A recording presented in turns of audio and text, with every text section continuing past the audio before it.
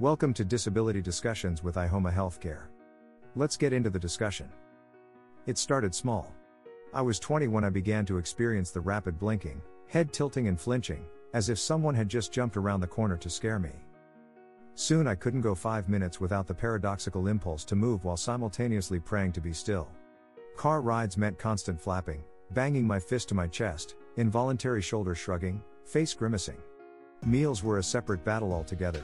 The crunch of teeth chewing made me cringe, along with forks and knives against plates, my English bulldog snorting under the table, my Labrador retrievers bark, their high-pitched squeaky toys, the dishes being loaded into the sink.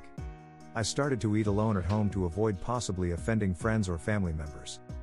My senses felt elevated, like the noise of the world had been turned up to full volume and only I could hear it. Once, in a restaurant, a piece of silverware fell to the floor in the back of the kitchen in the crowded room. I jumped out of my seat at the clang, surprised no one else even noticed it, and received concerned glances in return. Little sounds that used to be inaudible to my ears now became unbearably painful: the crinkle of paper as you unwrap a straw, the soft buzz of fluorescent light, the drum of a finger on the tablecloth, the jingle of keys. It all hit me at once. My therapist had diagnosed me with mild obsessive-compulsive disorder, along with my other neurological diagnoses of attention deficit/hyperactivity disorder, dyscalculia and Asperger's syndrome, more than once in our sessions, yet I always tried to find another explanation for my behavior. Until I woke up from my MRI in the hospital. "Patient suffers from severe tics," a nurse's voice said. I required sedation to be still throughout the procedure, otherwise the rhythmic high-pitched beeping would have been torturous. Despite barely being conscious, I mumbled, "Not tics." I had resisted the idea for months, ever since a close family friend who specializes in autism suggested it over the phone during my original episode. We had been calling them myoclonic seizures instead, based on research and one neurologist's estimate. It seemed easier to believe a diagnosis like epilepsy caused my distress than a mental health issue. According to the UK's National Health Service, tics are fast, repetitive muscle movements that result in sudden and difficult to control body jolts or sounds. There is no singular cause for tics. They are most commonly associated with Tourette's syndrome. However, OCD, ADHD and autism spectrum disorder are also known to cause them. They tend to be exacerbated by stress and a lack of sleep. My neurodiversity increased my chances of experiencing them, though I didn't have tics as a child or teenager. Before the severe motor tics, I had experienced sensitivities to sound and mild symptoms of OCD and general anxiety disorder, but never in public.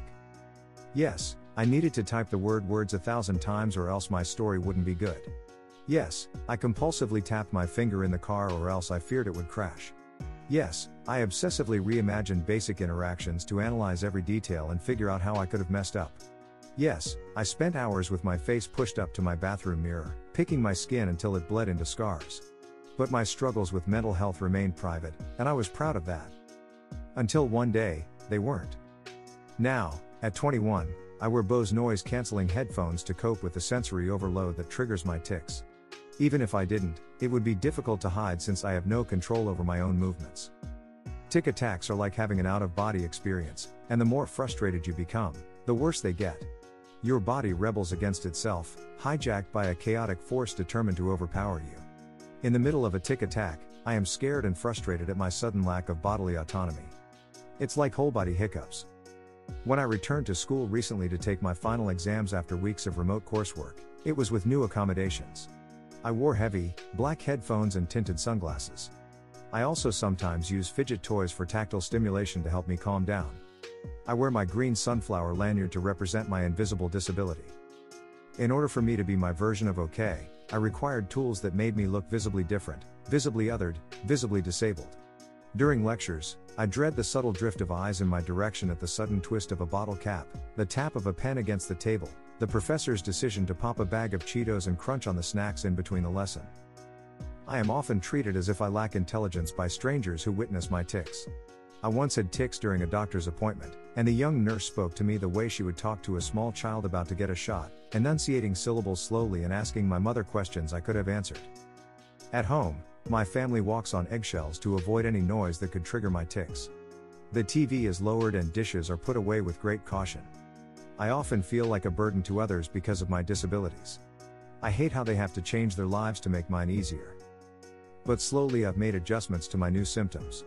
I've become more comfortable talking to friends about my tics after they inevitably witness them. I learned to keep the fluorescent lights off in my dorm and bought a dim lamp that didn't irritate my central nervous system. I avoid crowded facilities, decline invitations to events I know might cause an outburst. I receive extensions on homework assignments in order to reduce stress, even though I hesitate to use these resources, afraid the professors might think it's a cop-out. I still sometimes apologize for my OCD, but I try not to. Before the tics, I used to be able to hide my differences to make other people feel more comfortable. I taught myself how to look someone in the eyes and to speak at appropriate pauses in conversation. I mimicked neurotypical behavior to fit in with my peers at school and avoid repercussions, which still didn't prevent relentless bullying from kindergarten through the 12th grade. I ignored my immense discomfort due to sensory overload. I disguised my self-stimulatory behavior the best I could. I performed my life to meet impossible standards. For 19 years, this masking led to the belief that there was something deeply, unchangeably wrong with me. Tics took away my invisible safety net. As a result, I've had to unlearn what I've been taught about disability and mental health. Normal isn't the goal. By being open about my mental health issues, I'm able to alleviate the internal shame I've carried because of them. I can acknowledge and heal the wounds I've ignored for so long. Unmasking has allowed me to be free from the expectations I thought I had to meet to be happy and successful.